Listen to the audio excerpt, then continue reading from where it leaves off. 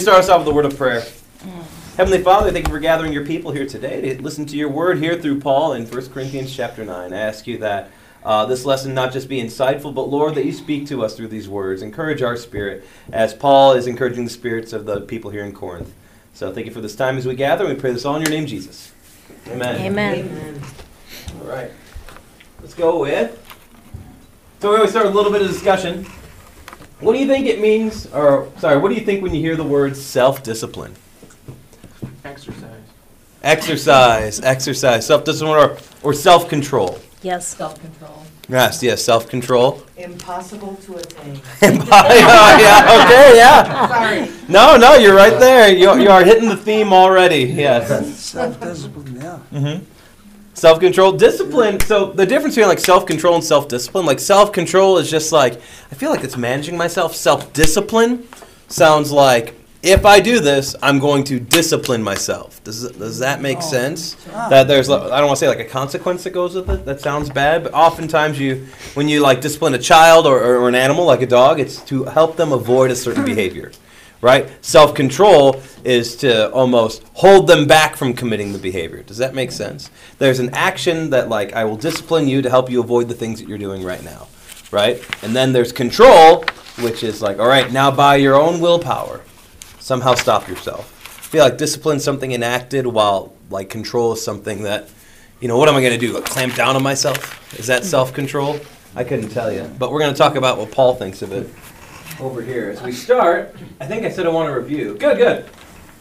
A very quick review of what's going on here in chapter 9, because it's been a week, right? In chapter 8, he was talking to the people of Corinth about all the different rights that they have. They say, we're free to do all these things in Christ. We're free to eat the meat that's sacrificed to idols. We're free to participate in the worship of Aphrodite at her temple. We're free to do all these things because Christ has freed us from everything. So we're good, right? And then Paul replies in that second half of chapter 8, defines a bit for what adiaphora is for us. We use a traffic light analogy. Green light means go. God says do these things. These are good for you to do.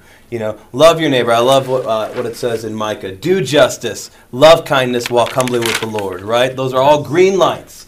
Red lights are all do not do these things. God's pretty clear. Do not commit adultery. Do not murder. Do not steal. Do not covet your neighbor's wife. Do not covet your neighbor's wife, manservant, maidservant, donkey. I always love that one. Do not covet your neighbor's donkey.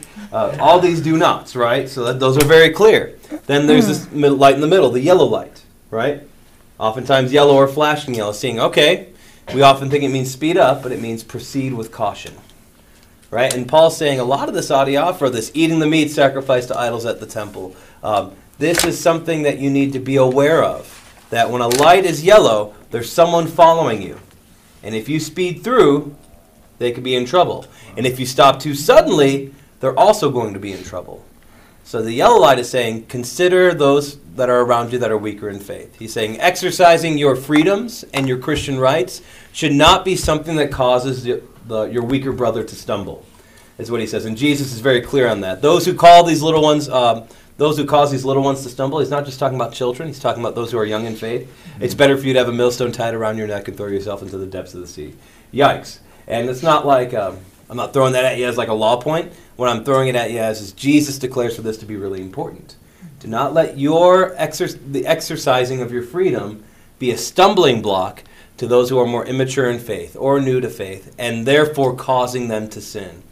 And the example of eating meat sacrificed to idols, we talked about that a lot, was just in the temple. If someone saw you eating that meat sacrificed to an idol, they might say, oh, maybe it's okay to worship Baal then, and I can eat the meat that's sacrificed to Baal, but it causes them to betray their faith. So to avoid those things. In the first half of 9, Paul says, well, I'm not just telling you to walk the walk. I'm showing you that I walk the walk and talk the talk. He's saying, I have all these rights in the beginning of chapter 9. We highlighted that last week. I should be free to take a full salary for my work here preaching the gospel to you, as Jesus says, but I don't, because I don't want to have any stumbling blocks in your path. I don't take my full salary. I work as a tent maker to support myself. I don't take along a believing wife like all the other apostles do, so then you don't have to incur that cost and payment to them. If anybody has freedoms, Paul says, I do. And you guys are more proof of anything than I'm an apostle. and that I have all these rights, right? He says that you are a seal of my genuineness. The fact that there is a church here in Corinth, you are a seal showing the fact that I'm an apostle. And again, there's that extensive rights as an apostle he doesn't utilize. Why? And we're kind of right where we ended is right over here. Verse 12, he says, nevertheless, we have not made use of this right, but we endure anything rather than put an obstacle in the way of the gospel of Christ. He's showing you, if I don't exercise my full rights, maybe there's something more to it here, right? Jesus, as you could say, as human, right? In his human form here, being perfect in the way that he was, being fully God and fully man, didn't exercise his full rights for the sake of those who are weaker in faith, which is, compared to Jesus, everybody, right? So for the sake of everybody, and so you kind of create a chain here almost. There's Jesus, who didn't exercise his full rights for the sake of those weaker in faith than him, giving up things for those who are weaker. And in this case, let's go to Paul, right? Showing himself to Paul. And Paul says, I have done the same. I've given up of myself, my rights, the things that I have full privy to, right? That I should be able to exercise. I give that up for your sake. What do you think the next step is? Now you. Right, expecting them to Now you can see, I've given you two examples. You're the next ones. You need to be giving up your rights for the sake of those who are weaker in faith other than you. So do you see how it's a chain? And do you see how this chain even leads to us? Right? So on and so forth, time and time again, sacrificing for the sake that are those who are weaker in the faith than you. That brings you to verse 19. It's funny. We usually read like a section. We're doing one verse right now. That's how big this verse is. It leads us to verse 19. I'll read first. For though I am free from all, I have made myself a servant to all, that I might win more of them. And then I'll stop right there. So you kind of see this here. We build two major articles of Lutheran doctrine off of one verse. And all the verses after this build into this verse, so don't get me wrong, but that's how crucial this is. Do you see how it's all led to this point too, by the way? Even though I'm free from all, I'm free from all the restrictions I've put up on myself and all the people groups we'll talk about in a second, all the restrictions they have, I'm free from all of it. Though I place restrictions upon myself so I can be a servant to them. So the first one over here, this is Martin Luther. So AE, that just means an American edition of Luther's works, right? So big over here. A Christian is perfectly free lord of all and subject to none. A Christian is a perfectly dutiful servant of all and subject to all. Examine that for me. Let's talk it out. A little bit of the depth of that. What's the first half mean? A Christian is perfectly free lord of all and subject to none. What's that? What's Luther mentioning? Because this is all built off of the same verse in the same section. Freedom we have in Christ. Freedom you have in Christ. You are free from all and subject to none. Right? The sting of death is removed. The curse of sin is removed from you. You are free lord of all. The freedom given you in Christ, there's no longer a chain. Amazing grace, my chains are gone. I've been set free. Everything there. Then this last one. A Christian is a perfectly dutiful servant of all and subject to all. Now, how does that flip? That sounds like Christ. Well, yeah. He's a servant to all. And Yep. so, as our example, Mm-hmm. then we should be a servant to all. Absolutely, yeah. And what Paul's talking about, and as this all builds into this verse, as Lutherans, something we do really well, you'll hear Pastor Dinger talk about this, is we live in this state of tension. And I think as good as any denomination, if not better than any denomination, we acknowledge the tension all the time. There's a tension that you are free in all things in Christ. Yet, at the same time, I'm bound because as Christ was a servant to all, I want to, and subject to all, he placed himself underneath everybody, washing the feet of the disciples, going to the cross for our sake, coming healing, lines being created to come and see him, subjecting himself to all people, the ridicule, the humiliation, for our sake. In the same way as we follow Christ, we follow in the same vein, right? Like I said, like this ongoing chain that just keeps linking together. So we have this tension of, I'm free. So it's like I can live in a state without fear, yet I will subject myself to some of these states because I'm a follower of Christ. There's always, again, that tension. Another way it's often talked about is sinner and saint, right? I'm simultaneously a sinner and a saint. I know that if you see Chris on watching the football game last night, and I was rooting for not the Eagles, I was a sinner, I was not very happy. My bracket is busted. I'm not very happy. I'm saying, Jalen, and you should never wish for somebody to get hurt, but Jalen Hurts is hurting me, and I'm like, all right, but he says he's injured, so maybe he'll tweak something, and maybe he needs a breather. No, nothing for me. Right? That's a sinful thought. I shouldn't wish for Jalen Hurts to get hurt. And yet there I am living in this tension. I'm a sinner, yet in the eyes and because of Christ, I'm a saint. Right? All my sins they were once crimson, but they're now made white as snow. Everything there. So we live in that. This next one, the formula of Concord, the solid declaration, Article 10, verse 9. I know. I do know these things on occasion. Whenever I pull these up, Jonathan's like, I forget you know this stuff. Yeah. And I'm like, yeah. So this one, I'll read it out loud. The community of God in every place and every time has, according to its circumstances, the good, right, power, and authority to change and decrease or increase ceremonies that are truly adiaphora. I'm going to pause right there. So consider your worship service for a second. If you've done what I call the hat trick, meaning you've gone to 8:30, you've gone to 11, and you've gone to 5 o'clock, right? How different are they? Different. Very different, right? Even 8:30 and 11 are different, but if you go to 5 o'clock, you'll be like, whoa, this is a big change. And you know why? The things that you see changed are truly adiaphora. They're a yellow light. They're go, and you can or you don't have to. It's neither, the word literally means neither forbidden nor commanded. So neither is forbidden nor commanded. So we can change all those things in the good, right, power, and authority to change, decrease, increase ceremonies, anything like that. If you go to maybe a different church somewhere else, you could say, when I say conservative, that doesn't mean politically. When I'm saying conservative is like ultra ritualistic. From the bare bones, from the early church. So you'll see them with, So Orthodox. Orthodox, yes. So, but that also is a loaded word. Church word. But let's say I go and I have a censer. Right? If you know what that is, it's a big ball and it's full of incense. And we chant as we come in, and there's a processional cross, and there are literally bells that ring, the toll service. It's cool stuff. But you know what? Like, all that happens, and it's like you can't have worship without it. Yes, you can. Like, that's truly adiaphora. It's cool, but it probably wouldn't fly. People have, like, asthma now. Like, that's a big thing with the incense. It's like, okay, all these different elements that go through it. So we continue. They should do this thoughtfully and without giving offense in an orderly and appropriate way whenever it is considered most profitable, most beneficial, and best for good order, Christian discipline, and the church's edification. Furthermore, we can yield and give in with good conscience to weak in faith in such outward adiaphora. So you got that last part. This brings us back again, 1 Corinthians chapter 9. For those weaker in faith, censers, you might hear the reference smells and bells, right? Right? Some smells and bells could be a great building of your faith, really help you experience the reverence of the moment. For someone that has no idea what's going on, it can really put them off. It's just like, hold on, I'm coughing, I don't get when to stand, I don't get when to sit, I'm in Grandma Schmidt's seat, and she's upset with me, and I'm already like sweating bullets here. I should probably just go. I should probably just leave. Right? It's all those kind of moments. This outward adiaphora can be changed depending on the moment, the generation, the people that are there.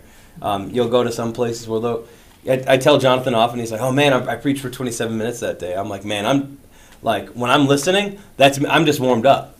Like, let's go another 25. I love a good long sermon. That's not everybody else's feel, right? Sometimes you're getting to 20, you get past 15, and I've been up there, so don't feel bad if this is anybody in this room. It's not. But I've been up there, and you're preaching. You see right at the 15-minute mark.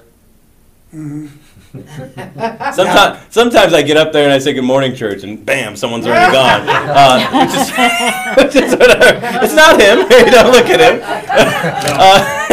But there are moments where you're just like, maybe there are different styles and different ways to engage people throughout, not just generationally, but also in like worship language. We talk about that in the initial church and the early church, especially in the time of Judaism. That was prominent in the time of Jesus, right? In Old Testament, there was no 5 o'clock service. There was one way you did things, and this was the only way that you learned and the only way it was taught. And Luther's here is telling us, like, hey, let's make sure we don't become Pharisee and say that there's only one way.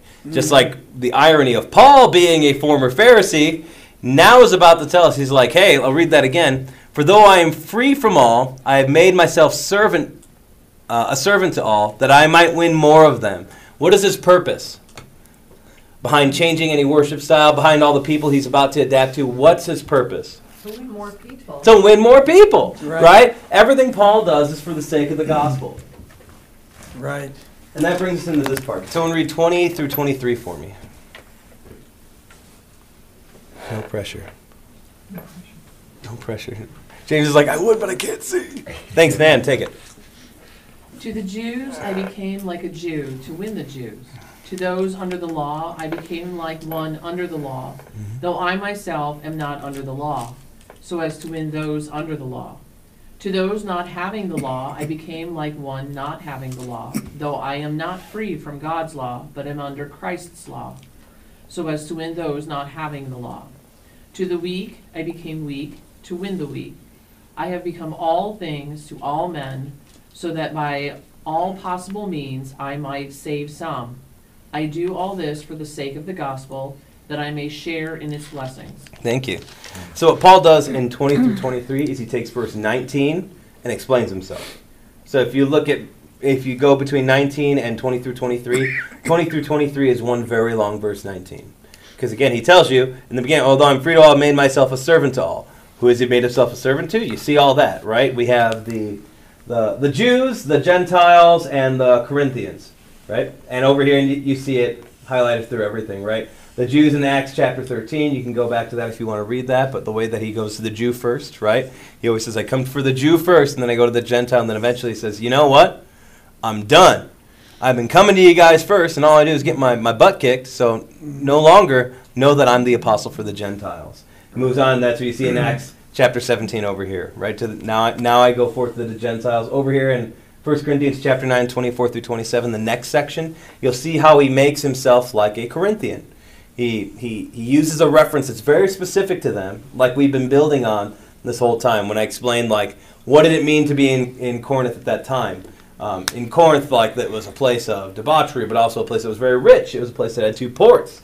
It was a place that had the worship of Aphrodite and Apollos that was commonly associated with prostitution, where prostitutes, you'd go up to the temple to worship them, or they would come down to you at night and knock on your door and say, we didn't see you. Would you like to worship today? And it's like, sure, they come into your house. There's all these ideas, but the big thing also, it being such a major city, probably one of the biggest cities in all of the world at that time, was they had this thing called the Isthmian Games, and we'll talk about that in 24 through 27. It's like second only to the Olympics at this time. So the Olympics were every 4 years. You know how we do the Olympics and the Winter Olympics? Like every 2 years it's the Winter Olympics and another 2 years it's the Summer Olympics. Mm-hmm. They did the same thing but no Winter Olympics. It was the Isthmian Games. And that took place in Corinth at that time. So a huge, huge thing. And as I mentioned over here, this isn't new. Paul isn't like the genius that came up with this idea. Jesus does it in Mark chapter 7. I think that's the Phoenician woman. He goes to her. John chapter 4, that's the woman at the well, right? The Samaritan. And he talks to her. She's like, I'm a Samaritan. Why would a Jew ever ask to drink of a Samaritan woman over there? But he also eats and drinks with tax collectors several times. Could someone go to Luke chapter 5? Luke chapter 5 for me.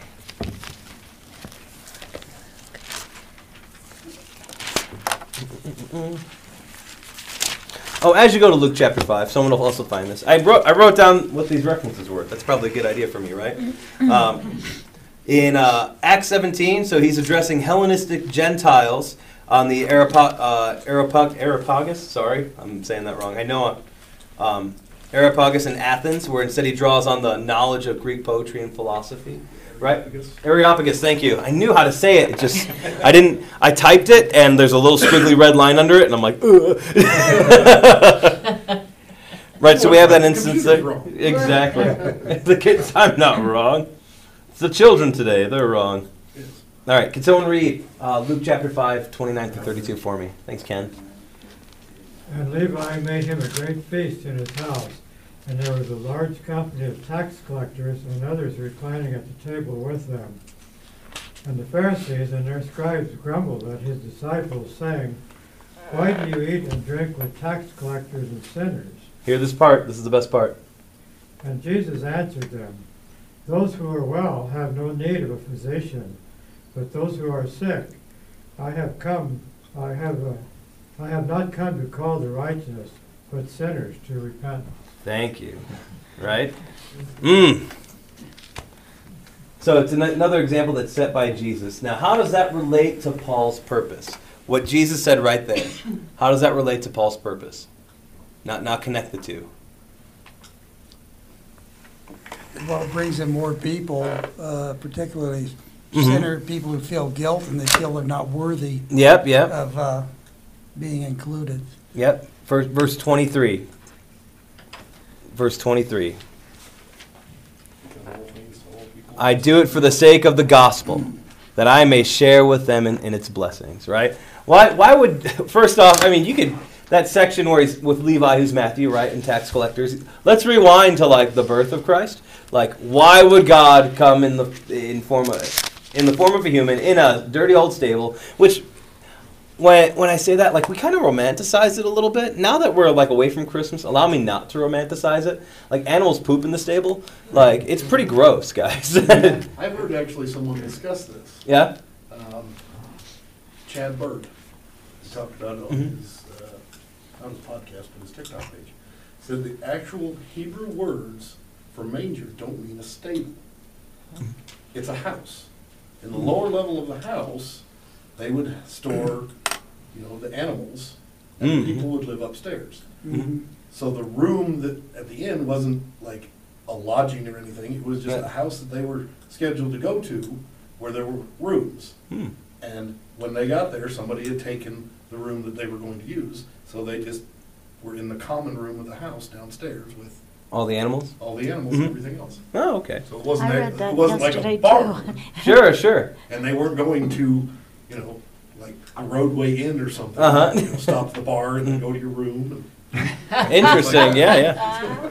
I have to do a little bit more research before I'd be like, absolutely. But yeah, but an interesting point. But it was a very interesting point. Yeah. I heard it bring up on that. But, yeah. Yeah, so it's... No. But to get to the point of that, why subject yourself to that much? Even just to that, there, pause, period right there, the beginning of Jesus' life, his first few hours. Why would God even subject himself that far?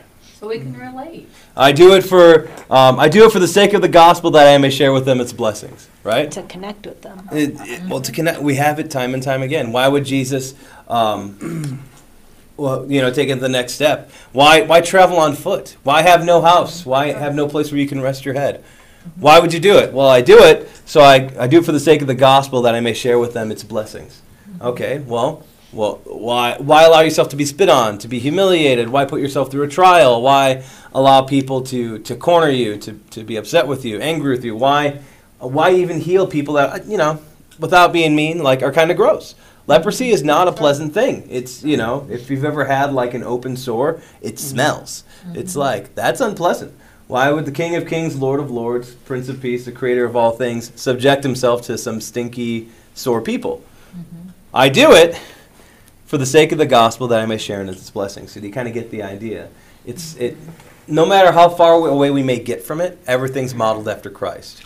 If you kind of talking about these links in the chain, you start with Christ. Paul, starts with Christ. He models himself for Paul. Paul models himself off of him, and now he's saying, Corinthian church, model yourself off of me for the sake of the lesser, those who are weaker in faith.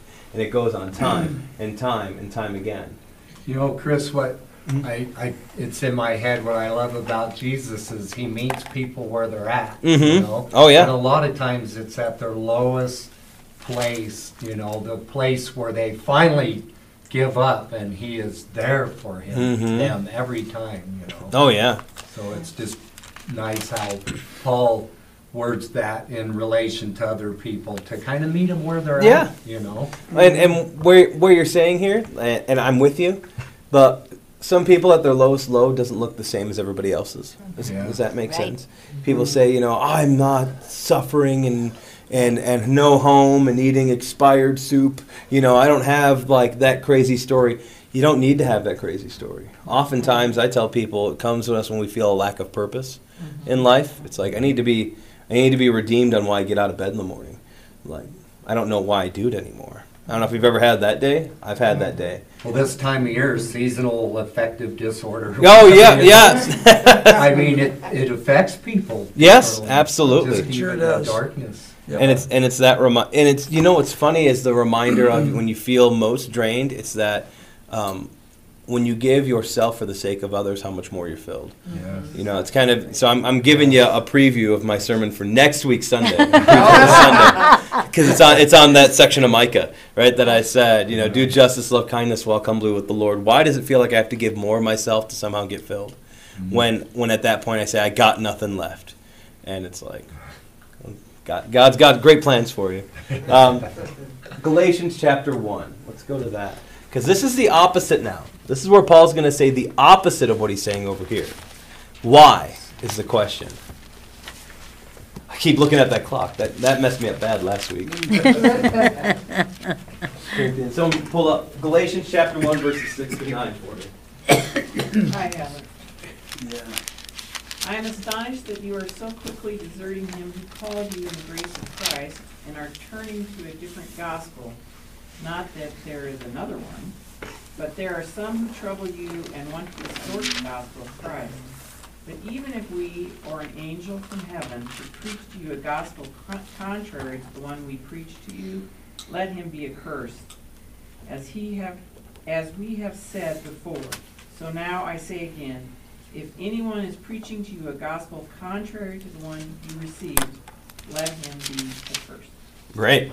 So the way that you take both of these now, this is how I'm going to, because I got to go a little faster here. The way I speed this up is this. Adapt to all people, but the gospel adapts to no people. Does that make sense? The gospel applies to all people, but we don't change it. We don't adapt it. It's the same gospel all the time. Don't make it, well, you know, Jesus, gosh, he says, that's kind of harsh. I should probably, I don't know, change that.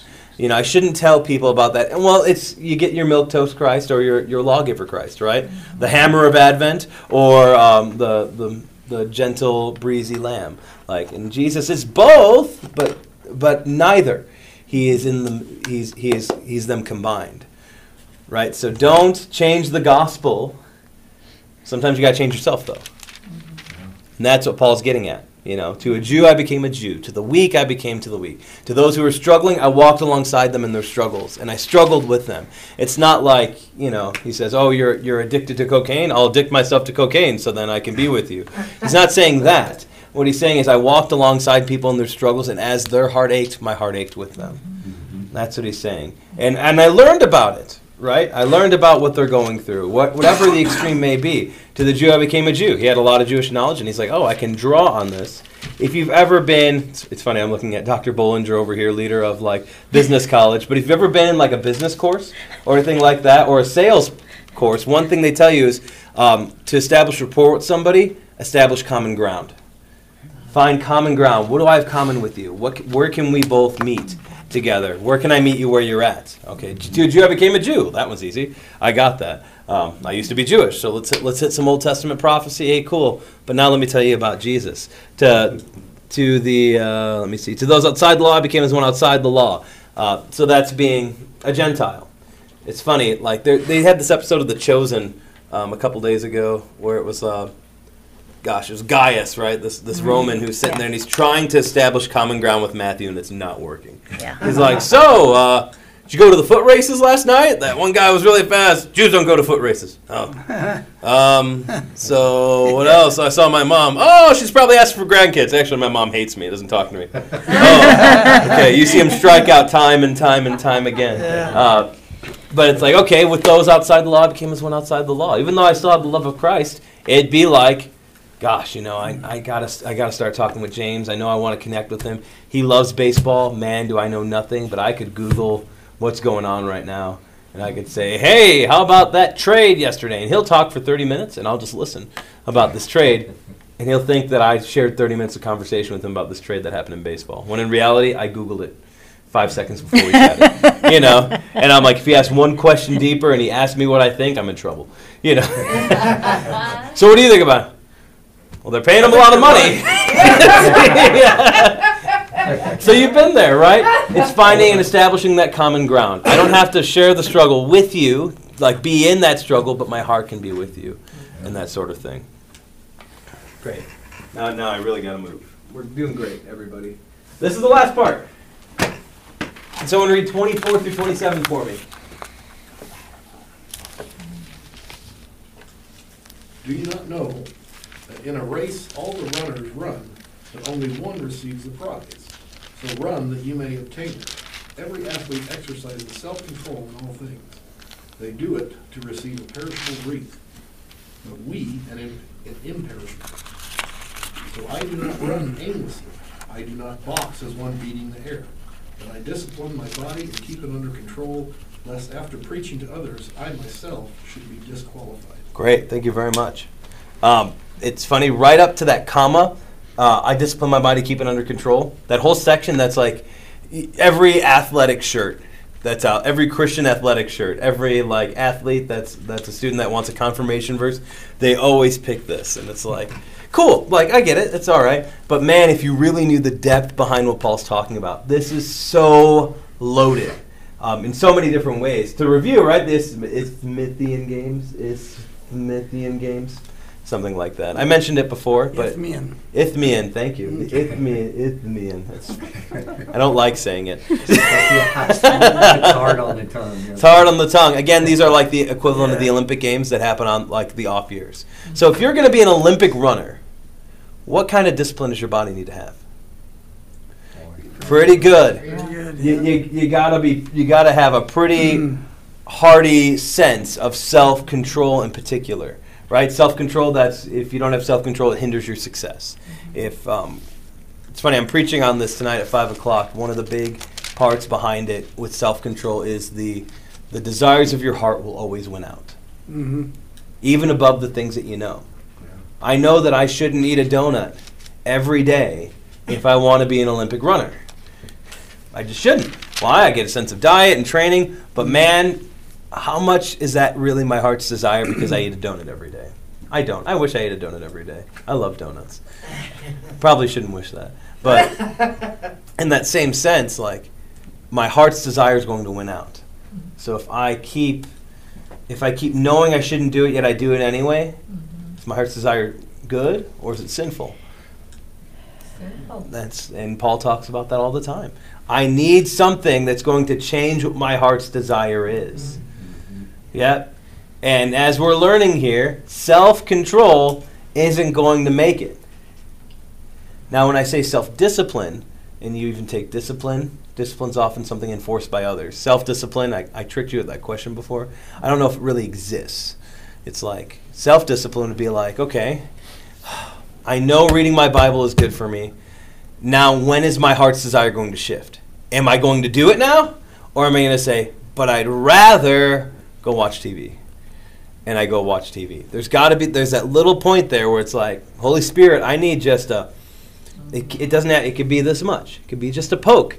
But I need some help to go the right way. And I need that guidance from you, God. And that guidance is in your word. And sometimes it's at that point of desperation where I don't know where to go anymore. And then finally the Holy Spirit draws me to his word. And I go, okay, I get it.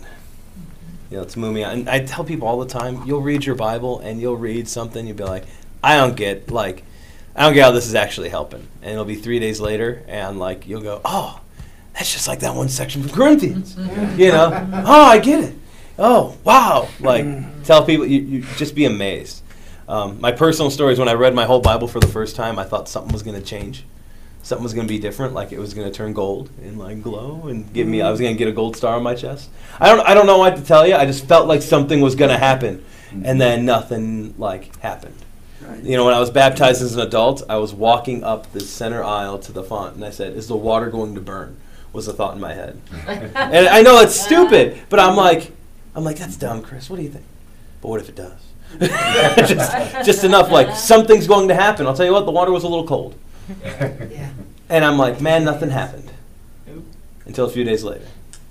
Tell everybody, when you water a seed that's underground, it has to germinate before you start sprouting through. It's the same way when I read my scripture every day. Same way when I finish the Bible for the first time. It's the same way when I was baptized. I didn't realize how it was just germinating under the surface and how much had really changed.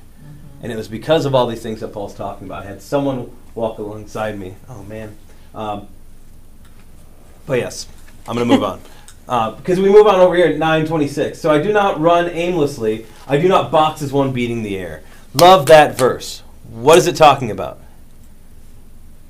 I don't You do this. have a purpose. You don't do it without a purpose. Exactly. This is all, see how it's all coming together. I don't box as one beating the air. I'm always aiming for a knockout. I know that I'm in like a battle, whether it's spiritual, whether it's one of self-discipline and self-control with my own body. I do not run aimlessly. Even someone who's training, right, an athlete, runs with a purpose.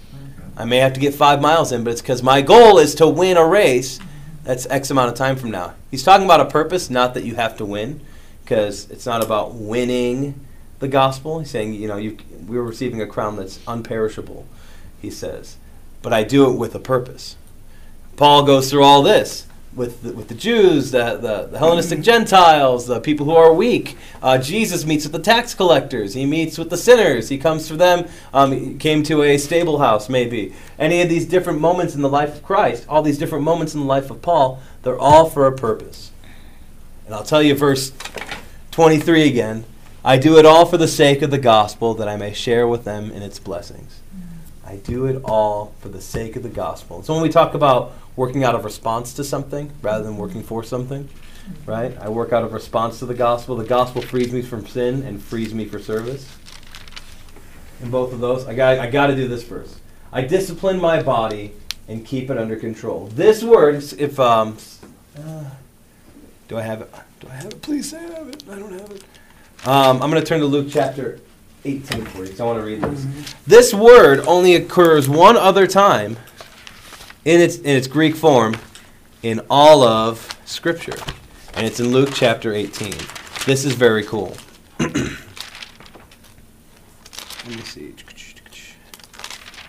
Thought maybe I had it on here and not copy and paste it. That's fine. So we read over here to Luke chapter 18, and you see it over here. It's like hupo iatso over here. Luke chapter 18, verses 1 through 8.